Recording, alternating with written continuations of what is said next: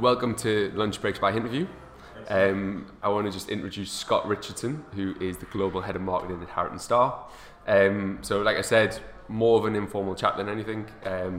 We've got a lot of questions about how you guys work and find out a little bit more about your business. I know at least in the past year you've won more than 4 awards, probably Best In-House Training, Best Employer Brand, Candidate Attraction through Social Media, which is really powerful, and Recruitment Industry Entrepreneur of the Year for Toby, who I guess is like this figure for the business. Yeah. Well, he seems like a figure for the industry at the moment as much as anything. Whilst we'll always kind of cheer him on as our own, I think we're seeing more and more organisations and businesses across recruitment who are coming to us because of Toby and what he's done and what we've kind of taken on as a company mantra as much off the back of his sort of taking the industry by storm. So yeah, and has that been like a conscious decision to kind of not isolate Toby's profile, but to kind of build on that as part of your marketing strategy? I'd love to say it was like anything to do with me, but as you can imagine, with someone like Toby, it's more about what you can sort of, from my perspective, like contain. He has always been the kind of the face of the business. We've obviously got 3 founders of the business still in the company, but all of them will accept and champion Toby as the face of the business, I would suggest. So he is a brand unto himself. Like I say, he's obviously very vocal. He wants to kind of be the face of something that is really exciting. And so from us, it's about kind of accepting that he, is obviously leading the way for us as a business, but he's going to do his like wacky videos. He's going to do some interviews and some PR stuff that has me carrying behind the desk, but that is all feeding back to us. And then what we do as a business is make sure that we still keep that kind of mantra that we've always had along sort of professionals with personality, making sure the personality of the business is coming through, but also like the excellence and kind of abilities that we've got as a business to solve most problems, I would say. And I think something that we've struggled with is the wrong word, but like Andy and Rich are both, for us as a business, they're our founders, and they have very different kind of presences on social or voices. And I think sometimes finding the right things that suit them is things that we can work with them to work on, like the Teammates with Andy, that kind of like that kind of casual style where he can chat to someone who he knows and kind of dig into something that works well for him. And again, you guys have 3 different people in the business. Do you find that a challenge? There's definitely an element where like I say, Toby has been there from the beginning. It is his baby, as it were, and we don't want to kind of limit that at all. I think what we've seen with Nadia, for example, more recently is she's decided that there is a niche that she can go down and kind of really carve a really good not persona, but actually like a corner of the market for herself, which she's done like better than we could have ever hoped, really, because she's away tonight at a like-minded females talk, talking with and to leaders of businesses about the difference between hiring for diversity and actually appreciating the diversity and whatever you have in your team and building on that foundation, which again is not something that we see a lot of other recruitment companies per se doing it. She's also been recognised as one of the most kind of powerful females in fintech. So when you've got sort of a force like Toby, it's really easy for people to kind of overlook that. But actually what Nadia's done is taken that and built her own personality off the side of that. And then obviously you've got James as well, who does it as much through reputation as anything else. So he is someone who's got his kind of little black book of contacts, and he can go out to the market and without doubt be one of the most knowledgeable people in that space. Now he might not kind of show that off on social media, but he's got his network and his kind of contacts beyond that know that he's a go-to person. So similar to what you were saying there, like there's 3 different kind of personalities, 3 different presences, but they've all kind of carved out a really good niche going about it their own way. And I think my job as a business is to make sure that we can kind of let them thrive as individuals, make sure the company's benefiting off the back of that kind of exposure, but also make sure that the company's its own persona, its own character, and it has its own kind of presence that appeals to everyone when it comes to candidate attraction, when it comes to attracting people to the business as well. I think it's really important that you've got those two, like, multiple faces to the company, so people have aligned themselves with different aspects. Yeah, and I think it's about also, as you're almost using these profiles and these networks to leverage for their own business as well, right? Sometimes it's hard building a LinkedIn company page or building in a company social media account because it has a personality, but it isn't necessarily one person, whereas a profile of a person can be a lot more relatable for different people of different backgrounds. Some people want to see the holiday pics, the out and about in town. Other people want to know, well, actually, what is this company about? What am I going to be working with? What are the clients, candidates, or what are the socials like? That's all different kind of personalities that we want to cater to, and we want those people to understand what we're about. Is not just a one-dimensional recruitment company. There's more stuff that we can offer around recruitment as a business. There's also different personalities. There are the outgoing, real extroverted people. There are the more kind of introverted people, but both bring their kind of values. And just letting people see the whole business rather than little snapshots, which I think too many companies can find themselves being almost like so much subterfuge. Like, you're allowed to see this bit of the business, but we don't want you to see that. Whereas we would kind of almost have it as warts and all as possible.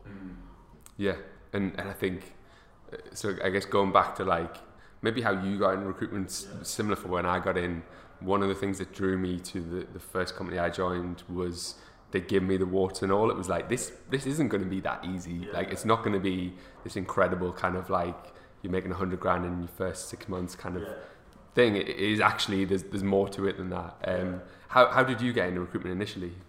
So long story short, I suppose, like, coming out of school, it wasn't something that I was like, yeah, recruitment's the one, that's where I see my future. I had kind of dreams and ambitions that for one reason or another maybe didn't pan out the way I thought they would, but ended up going into hospitality, so working in a couple of bars and nightclubs and cocktail lounges and stuff. And it was always the kind of the social aspect of that, working with people, for people, to people, always something that I kind of really enjoyed as hardly like a Monday to Friday, but getting to sort of manage teams and work with a whole range of people. Our youngest bartender could have been 18, fresh out of school, and our oldest could have been 55, coming back in looking for a couple of quid on the side.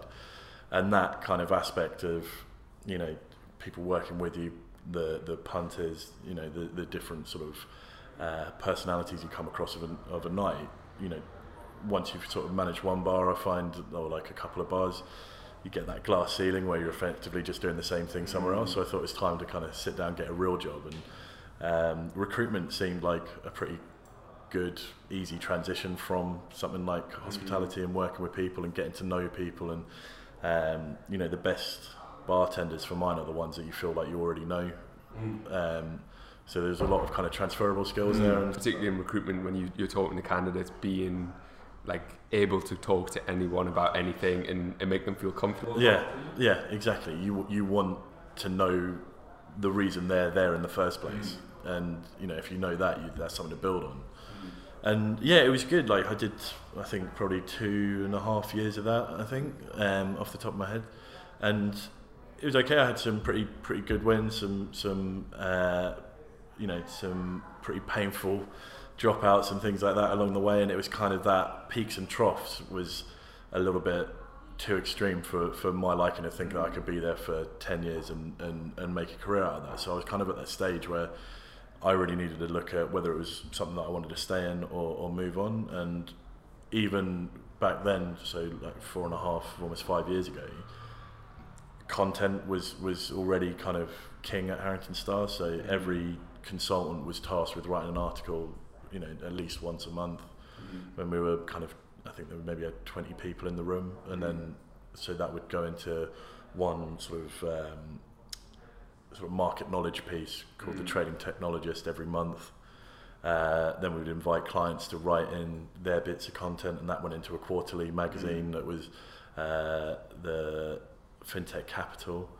And so as all of this was starting to mount, it was clear that, you know, Toby alone wouldn't be able to manage that, or you know, the senior management wouldn't be able to manage all of that whilst still doing everything else. Yeah. So that kind of came up as, you know, would that be something you were interested in? I was always kind of pretty good at writing the content, and that was something I really enjoyed doing, because that was taking exactly what you were talking to your guys on the phone about, putting it into like a really digestible piece and then sharing it out and attracting more people to the business that way. So that was something I was quite into, and it sounded like a good challenge and something I could actually see myself doing long term without necessarily all the aches and pains of peaks and troughs of a billing recruiter. So that was probably 4.5 years ago now, starting from scratch, no prior marketing experience. It was just like, we need this to happen. Get stuck in. Yeah, get stuck in. So since then we've started all our videos and podcasts ourselves, and again, it's all been learned from scratch, but I think that's sometimes the best way. I think that skill set that you learn in recruitment, everyone comes into recruitment with no experience, right? And being able to just kind of, I don't know, pick up the phone to someone to just get on and do things and drive activity. Yeah. I think that is very transferable into whatever you do. I think as well, if you've got something to offer, if you know what you've got to offer is worth their time, it makes that conversation so much easier. It's I think you see it with with consultants as well, where the people who might be struggling with their canvassing and talk like cold calling aspect of it, it's just because they don't trust enough in what they've got. Yeah. And once they understand the service that, you know, recruitment offers, like, you know, I'd still do a bit of training, and, you know, I've helped out with our kind of training program to try and make it as kind of digestible for all different types of learners. Yeah. But part of the things I can get really evangelistic about is that in terms of changing someone's life and being an industry that can completely turn someone's life around, recruitment's got to be up there with like doctors, you know, lawyers, whoever it is, in terms of your ability with a little bit of effort, a little bit of kind of know-how and nows, to take someone whose life might be completely being torn apart because of some terrible job that they're in, and by opening their eyes to another industry, another company, another opportunity, be able to turn them around almost instantaneously with a, you know, your bog standard pay rise, but also kind of training opportunities, you know, more time at home thanks to a commute, you know, and that's something that the consultants really need to be able to take pride in. Yeah.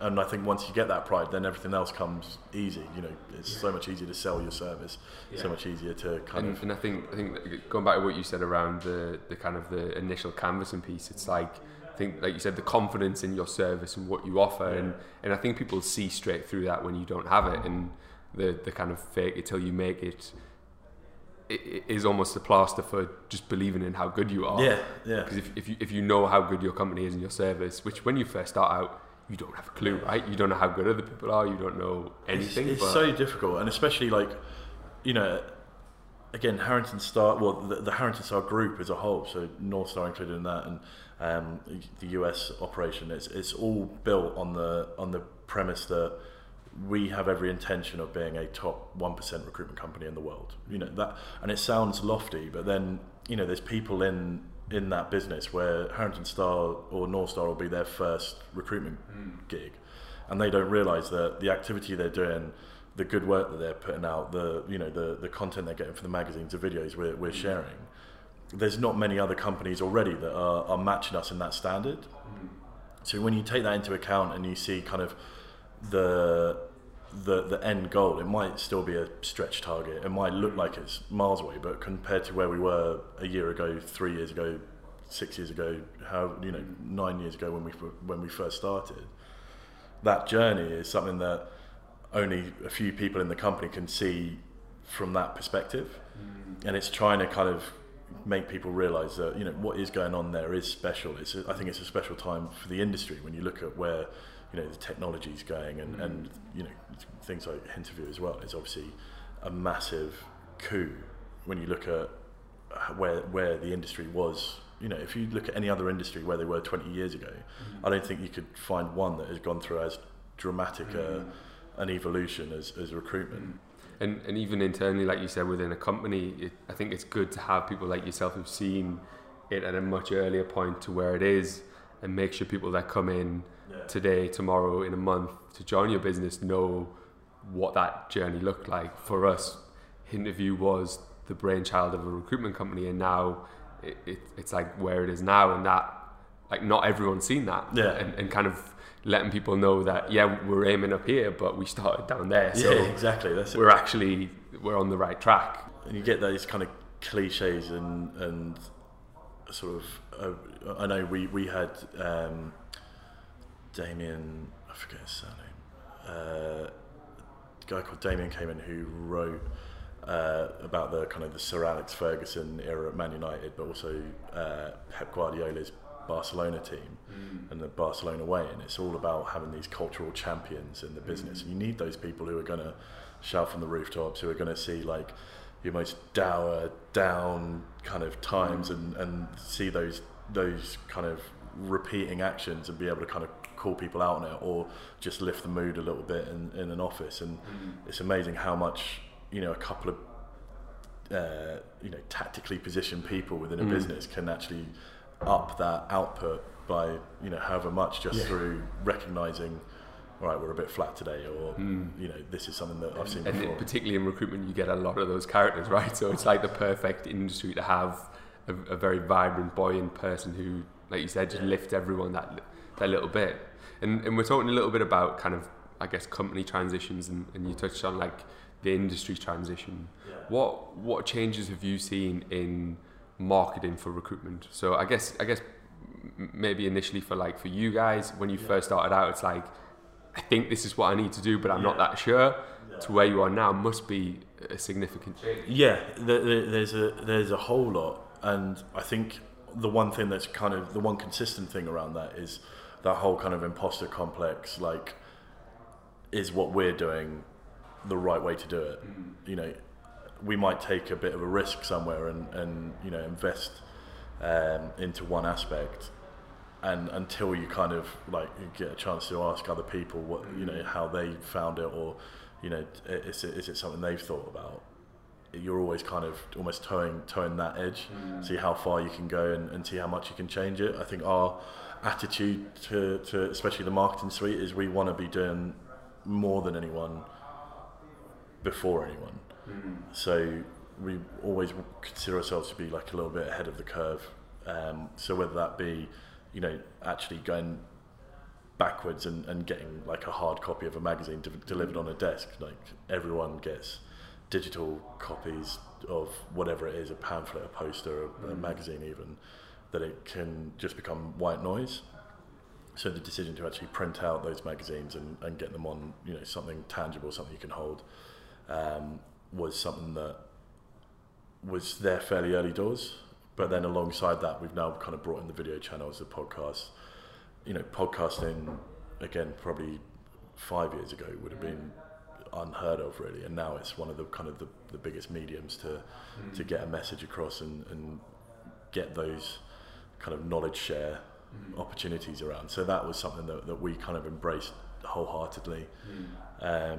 I think we get some really good guests in. It's like the actual people we're talking to is not necessarily just kind of limiting ourselves to the recruitment industry, but looking at, like I say, like authors, sports stars of the past and present, people from the military, people from business, and trying to glean everything we can from those people, have them present to the business on an internal front, but also have Toby talk to them, Nadia talk to them, you know, prominent members of the business talking to them, and then just offering that IP out for free is something that I don't think too many other businesses have done.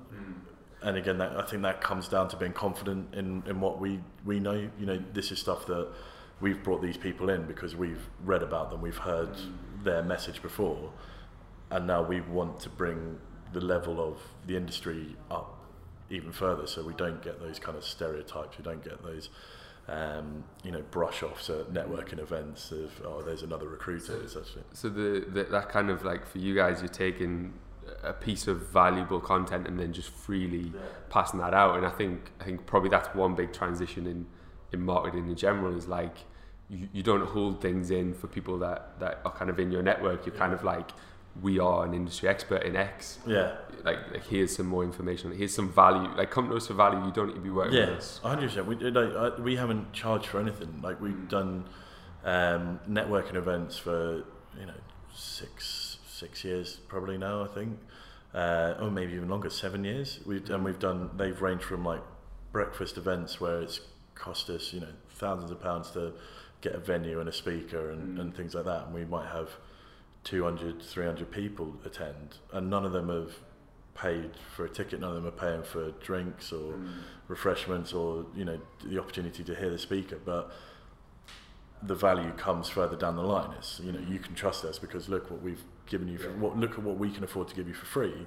You've got to realise that the service that we charge for is you're getting a lot more than just a new hire. You're getting all of this extra bit as well. So that's kind of like a mantra that we've kind of taken out again. Like, we know what we know. We're happy for you to know it, because hopefully by the time anyone else is kind of catching up with that, we're already on our next venture and sort of moving ahead. So I think that, if anything's evolved, it's kind of maybe the speed of evolution as much as anything, the speed of trying to get onto what's happening from trends point of view, from a technology point of view, and make sure that you're kind of initial implementers of it. And I think you guys are quite prominent within the kind of marketing within recruitment industry in general, and I think sometimes the perception of marketing and recruitment can be like it's behind compared to some other things, but I think you guys are a real advocate of, like you said, pushing that boundary and making sure you're always doing something new and interesting. And I would say as well that actually recruitment and sales as a whole has never been closer to marketing anyway. If you're not marketing yourself as an individual now, you're going to lose so much in revenue at the end of it, because everyone's so savvy now. It's so easy to research who's talking to you. Like, having a great pitch or a great even like a LinkedIn message, you could have all the interest and all those hooks in that opening line, but if someone, when they click on your LinkedIn profile, if there's nothing there to show them what you're about and who you're working with and why people should work with you, actually it's all worth naught. So I think that's something that, for me personally, I kind of see my role as being like a toolkit, and every consultant is a marketer in their own right, just making sure that what they're putting out is of a high enough quality, and they've got all of a facilitator for those guys to 100% do their jobs well. Yeah, exactly. And obviously there's lots of kind of small agencies, maybe agencies who are at that very early stage comparatively, where when you started doing marketing for the business, it was kind of like, where do I start? Nowadays, what's the kind of quick wins that companies could be getting around marketing that maybe they don't have the resource or the kind of the teams to pull those kind of things off? What are the quick wins, or where do people start? I mean, it's nuts, isn't it? When you think about the industry, it's probably the only industry where you can be going up against a 100,000 person company and a person in their bedroom for the same role or the same placement. And the trick is, and the best ones are when you can't tell who's who. So I think on the larger business scale, like it can get quite obvious when it's been sort of curated and sort of hashed together, or they've paid someone to kind of talk on their behalf, and that's something that I'm really keen to make sure that all of our content is personable. You can tell who's written it, and it's whilst it will have its own sort of tailored to that person, it'll also have the right kind of verbiage that we would use as a company, and that authentic feeling to it. And I think that is as valuable as anything, coming across as credible and authentic. So like you say, the person on their own in their bedroom can be putting out 2 or 3 articles a week, which will match up to 50,000 person agency, but because it's coming from them and their experience and their kind of language, they'll probably get more buy-in because it's not just like some paid for rehashed. Yeah, and I guess a consultant in a 50,000 man company individually could be doing something very similar in kind of making their own personal brand. Yeah, for sure. From our perspective, like, so our candidate attraction training, for example, I'll tell them that, look, you know, from a marketing perspective, like, use the company until you become famous enough in your own space that you overtake it. So if I was pitching, or if I was at a job briefing, for example, I'd be saying, look, it's, you know, I'm Scott Richardson from Harrington Star. You know, we specialise in this, this and this, until the point comes where my network knows me, not Harrington Star, and can say, Scott knows everything about this market and this industry. And I think one of the hardest things, at least that I found when I first came in, is, we touched on it briefly, but the not really knowing exactly who you are in this function, in this role, and maybe not being as confident in selling it because I don't really know it yet. I'm kind of just going along with it. And it's interesting that you guys kind of prep people to almost like, to kind of like give them a crutch to start with. Like, we are Harrington Star, this is what we do, this is how we work. So again, you know, any recruitment agency you go to, I would imagine it's the same kind of story, that, you know, your best source of knowledge is your candidates, is the people you're working with. Now, if you're asking them about what they want as an individual and, you know, what their motivators and what is this, if you then take an extra, you know, 2 minutes on the call and ask them, you know, what's got you really excited, what's the stuff that's actually keeping you up at night, just in your industry, you know, a week of that, you're making 30, 40, 50 calls a day, you know, that's 2,500 bits of information on your market. You know, that's a week in. Do you know, it's not rocket science. And then you can convert that into an article, or you can see an article from like a BBC News piece on exactly one of these issues that someone's mentioned to you. You put your little 2-piece at the top of it, and all of a sudden you're not just putting something interesting out, you're actually talking to people's like souls and deepest desires or deepest fears and things like that. And that's that personal aspect. It's like, this person, you know, I'm sure you've kind of read like a post or something on Instagram, and you see it and it's like, oh my god, it's like that person's talking to me. It's not like, we're all individuals, but we're all got the same fears and motivators and things that make us tick, and an ability to tap into that. It's not, you don't have to be a psychologist, you don't have to be like a psychiatrist, you don't have to be, you know, sitting on the Shaylon like waiting for people to tell you. It's just, you know, showing a bit of interest, active listening, and if you can turn that into your voice, you know, you're going to have people coming far and wide to speak to you, because it's one of the few industries that crosses, like, so if I'm recruiting in a particular space, each of those individual candidates probably doesn't talk to that many other people in that role. So by default, by talking to every single one of them, and like you said, gleaning a little bit of information each time, you might not know how you do the role actually, but you know a lot about the industry, about what moves and what happens in those roles, and that is valuable. And I think those candidates kind of appreciate now that, you know, as when they use a recruitment consultant or a recruitment agency, they're not a Java developer looking for other Java developers to place them into a Java development role. They're looking for someone who knows the industry and knows the opportunities that are out there, and can actually paint the picture that they need to be able to fit into that space wherever it is. You know, you do see people who have come from an industry and think, oh, I know so many people, that must be really easy to become a consultant. And the ones I've seen, like 8 or 9 out of 10 of those haven't panned out, because there is that kind of ringcraft and ability to build those relationships that you might not get as a, you know, whatever skill set it is you understand inside out. Just because you can code and or you can write, you know, a whole page of code doesn't mean that you're going to be able to place other people that can do that. And so I think that's kind of as important as anything as a consultant, is to be able to build the relationship that, no, I don't know C++. I wouldn't be able to, you know, arrange a whole kind of networking setup. But what I do know is the companies that need that, and that's where I can be of service. So you'll learn and you'll pick up, and, you know, I think most of the people that I've worked with who've come into a new market, within 2 months have learned more stuff about whatever discipline they're in than they could ever thought they would have ever learned before going into it. But again, if your network went down and your kind of whole internet stack was messed up, would you trust them to go and fix it? Of course you wouldn't.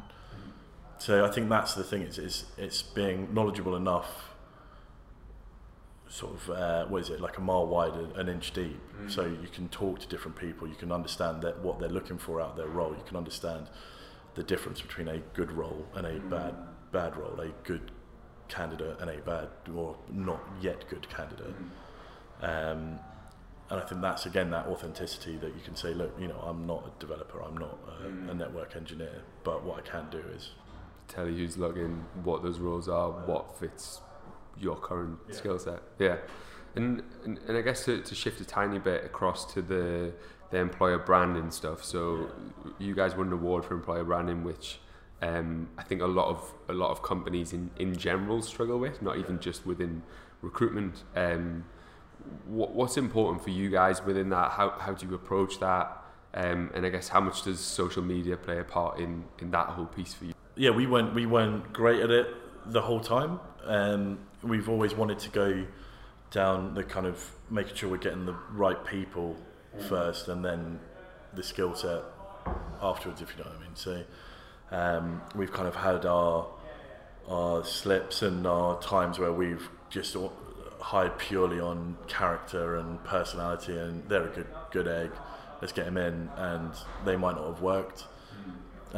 Likewise, we've gone down they've got all these great billing figures in their history, but maybe they don't have we're taking a bit more of a gamble on the character that we might not think or have a weird feeling about. So we kind of sat down and completely rehashed our hiring methods, our approach, what we wanted, what we needed to look for in our hires. So we knew that we had sort of like a professional aspect. We knew that what had worked for us so far was obviously sort of like a hospitality or a sales angle before, experienced recruiters, and then people who had worked in like software sales as well.